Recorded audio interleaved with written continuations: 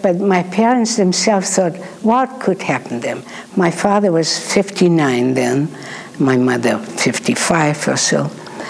And they said, what are they going to do, old people? At that time that was old, you know.